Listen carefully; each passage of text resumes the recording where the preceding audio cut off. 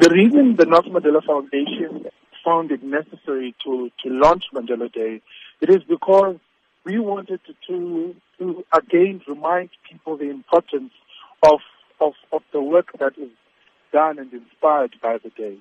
But especially as well is to also introduce the new theme that we're adopting within Mandela Day, which is action against poverty.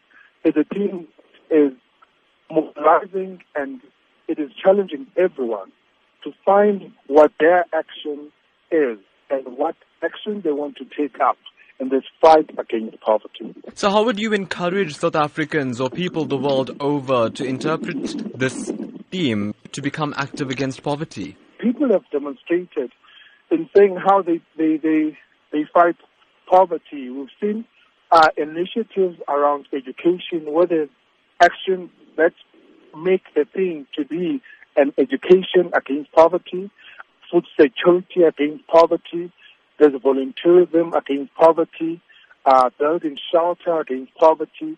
So these are all the actions people have identified with. And where we've seen a lot of other programs that quietly focus on education and literacy, and a lot of other programs that are based around food security and building sustainable gardens and sustainable food supply.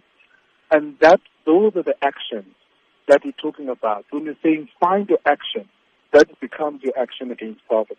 So any innovative ways this year for citizens to become involved? Because I know that the Nelson Mandela Foundation often creates great platforms for citizens to partner with the foundation to take this global day forward.